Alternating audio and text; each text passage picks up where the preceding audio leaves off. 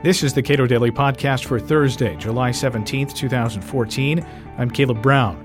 Republicans are pushing legislation they hope will rein in the Federal Reserve, an agency that has taken upon itself broad new powers in the last few years. Mark Calabria directs the Cato Institute's Financial Regulation Studies. He evaluates the push for Fed transparency and audits. So we've got a combination of it is 100 years, so it is the anniversary. And so I do think that there's a sense of, well, let's take a look back and see how successful the 100 years have been.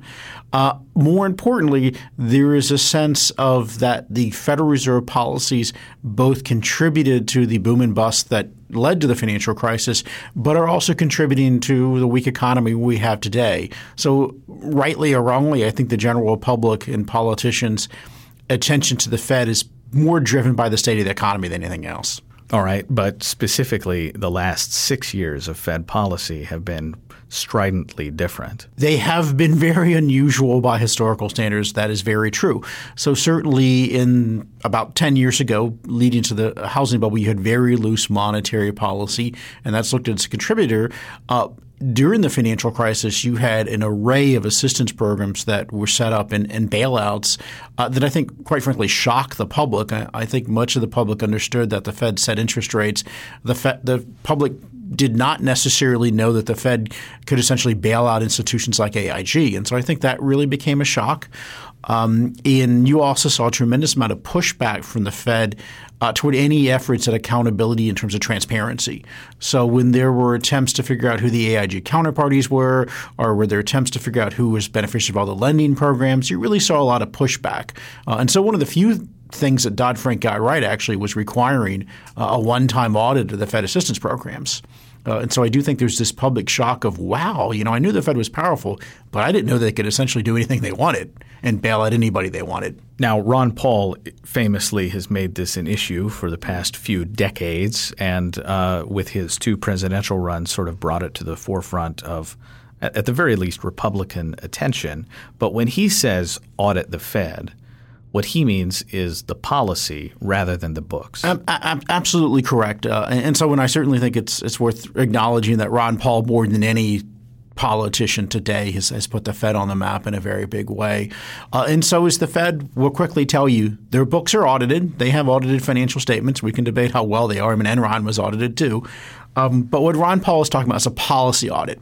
And so the GAO, which is essentially that arm of the government that does program evaluation for Congress, Ron Paul has long pushed a bill and actually passed the House overwhelmingly last Congress with Democrat and Republican support that would have the Fed policy role audited. And so this is not it's not like essentially what the policy audit looks at is, does what the Fed actions it takes in monetary policy make sense in terms of is an effective program-wise? And so many people have tried to characterize this as compromising the Fed's independence or second-guessing the Fed, and it's really not.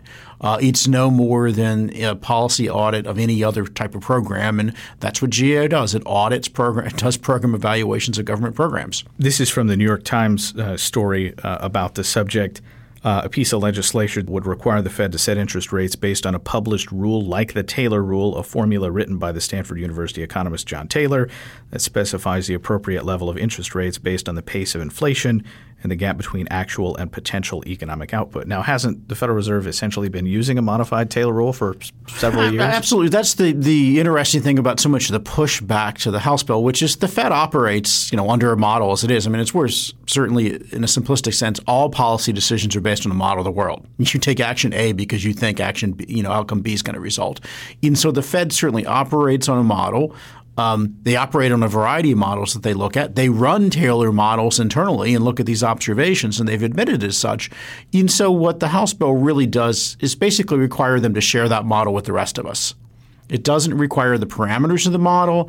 It really is quite flexible. It even incorporates, again, the Taylor rule traditionally and the model that's currently used does keep an output gap. So it is a Keynesian type Phillips curve style model. It's not a monetary rule like a Friedman style rule if you grow the monetary base X%. It's not like a gold standard rule. It's essentially a Keynesian Phillips curve type rule.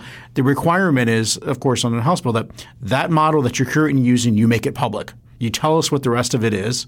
You base forecasts off that. And if you deviate from that, you tell us why. And, of course, the House bill does have a safety valve where in the midst of a crisis, the Federal Reserve can say, okay, things are kind of crazy. We're suspending our model and we're going to pump a lot of liquidity into the system. So there's a tremendous amount of discretion and flexibility. My primary criticism of the House bill would be that it actually leaves the Federal Reserve still with too much discretion. There are a lot of individual actions the Fed could take at any time that would be justified under different views of monetary policy. Absolutely. And so, for instance, the House bill allows the Federal Reserve to define what the potential GDP is.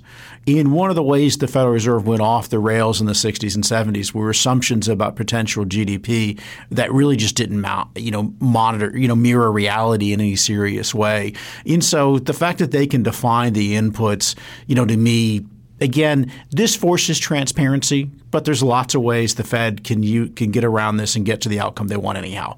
Now, I think the hope, and again, that's true even with the GAO audit. I mean, I've always been sympathetic to the Ron Paul approach, but I think it's also important to keep in mind that even having an audit of monetary policy still allows the Fed to kind of do what they want. And it doesn't, I can imagine, although the debate might be a little more fierce, at least the debate over what appropriate policy would be occurring in the open with an idea about what the Fed's rationales would be for taking any particular action. And that's the real benefit of this to me is that I think it's fair to say we don't know ex ante what the right monetary policy rule is. You only really discover via trial and error. You discover by having outside parties test that model, stress test it, see how robust it is. And so it's important to get that model out there, in my opinion. And it's important to get greater discussions of monetary policy.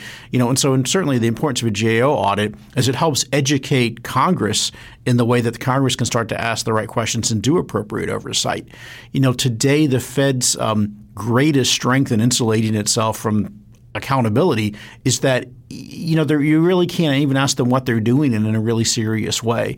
So the value of the Taylor rule, the value of having a rule that's transparent would allow the economics profession and the greater public to debate and examine and evaluate what the Fed is doing in a more serious way.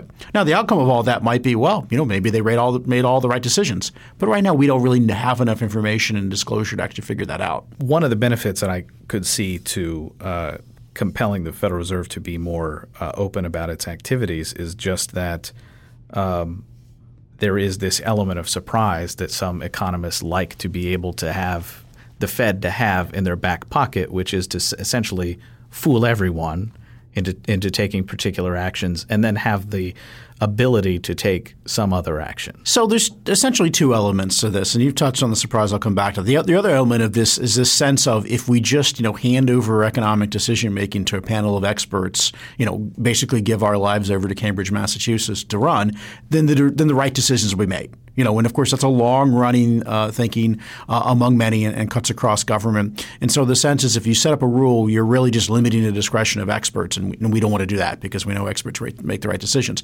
The other point is that inflation in terms of trying to generate employment only really works when it surprises. So if it's expected inflation, the public adjusts for that, employers adjust for that, wages adjust for that, and boom, you don't actually get an output. The problem, of course, is that you can only surprise people so many times. And of course, people can get surprised both ways, both in terms of overestimating the impact of inflation, underestimating the impact of inflation. And so the point of trying to leave that discretion there. And so a lot of the literature on monetary policy rules that developed in the 70s and 80s really looked at this potential for the Fed to try to engineer these surprises. And the result of most of these models was that ultimately the public caught up to this and you ended up with higher inflation but the same level of unemployment you would have had otherwise. So you're essentially worse off. So the value of a rule really is, kind of binding the Federal Reserve from making decisions that it wish it wouldn't make anyhow. It's the kind of tying Ulysses to the mast type sort of thing. Mark Calabria is the Director of Financial Regulation Studies at the Cato Institute. You can read more of his work at cato.org.